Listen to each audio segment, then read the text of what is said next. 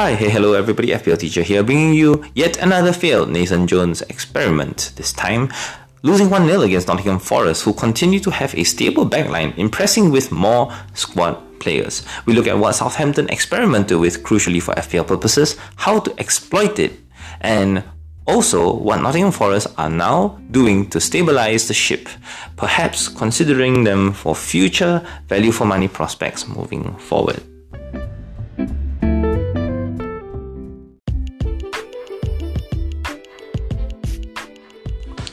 Southampton, this time without the 4-4-2 that Nathan Jones usually plays, he went for 3 at the back, with 3 centre-backs pushing 2 wing-backs extremely high, thankfully not using Ainsley Maitland-Niles.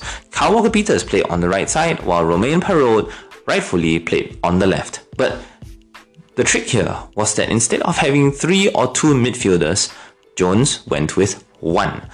Lavia, the young defensive midfielder, had to transition the ball all on his own from defense into attack, while James Ward-Prowse and El-Yunusi played as dual 8s in front of him.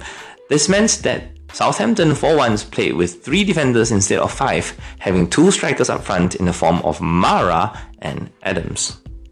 So there were 2 particular movements that were successful for the Saints. The 3-8s initially had a lot of joy out wide, where El-Yunusi would pull left, JWP would pull right, and they would basically have one side cross for the other. Now, of course, JWP's crossing is eternally dangerous, as well as his free kicks. So, not having a lot of chances from set pieces in the beginning, eventually they built themselves into the game, particularly when Forest took the lead. However, it has to be said, there was a particular movement in tandem between Adams and Mara that almost made them suffer as a result.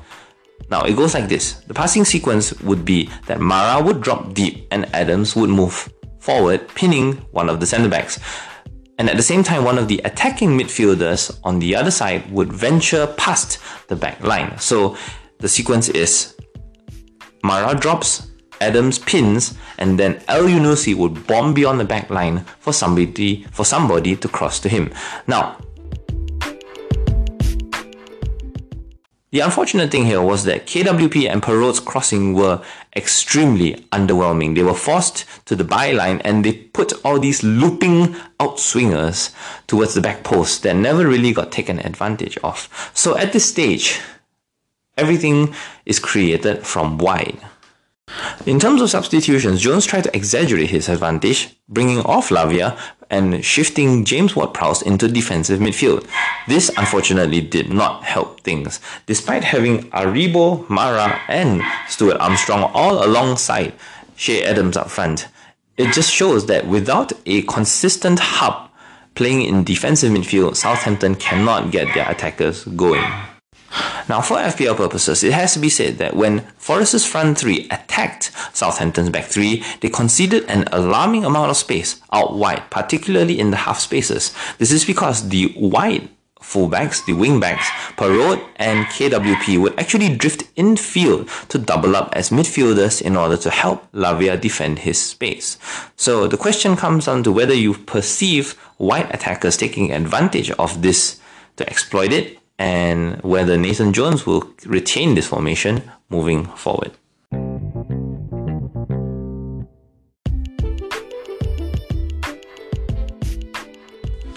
Nottingham Forest should really be renamed as narrow forwards, because the 4-3-3 that they used here had Morgan Gibbs-White once again supplying Taiwo Awoniyi and Brennan Johnson. This time round though, instead of having their number 9s pull down the flanks, all 3 of them operated as a close unit of 3, instead relying on the central midfielders to pull out wide, preventing Southampton from getting out of their first progression of play was relatively straightforward, with 3 forwards cutting out passes to their 1 defensive midfielder, while at the same time their fullbacks could directly mark Southampton's wingbacks 1-to-1. So it was about how Forest used the ball when they had it.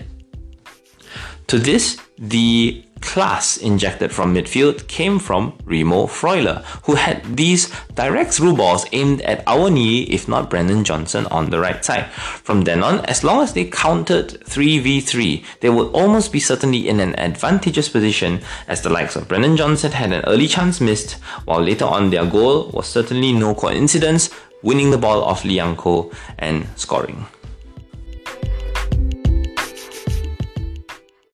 So the nice thing about Nottingham Forest here, at least from a defensive perspective, is that they just shut up shop really and challenged Southampton to beat them.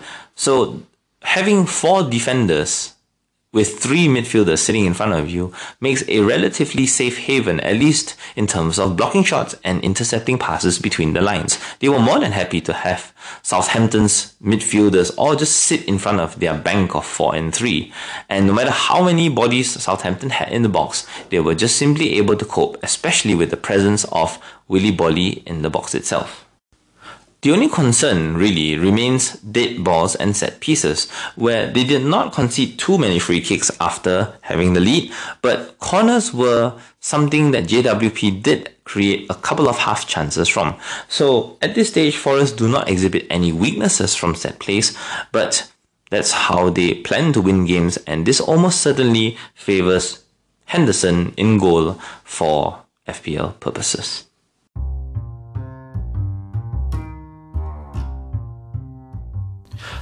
The crucial win from yet another away side just fits into the overall arching narrative that summarizes the league basically. As long as you have a system that works and is relatively stable, you're going to win matches. Southampton will continue to chop and change in order to find their best 11 or their best form of attack even.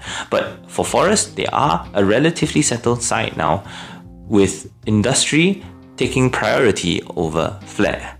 This is FPL Teacher speaking, who will review Leeds 2, West Ham 2 up next.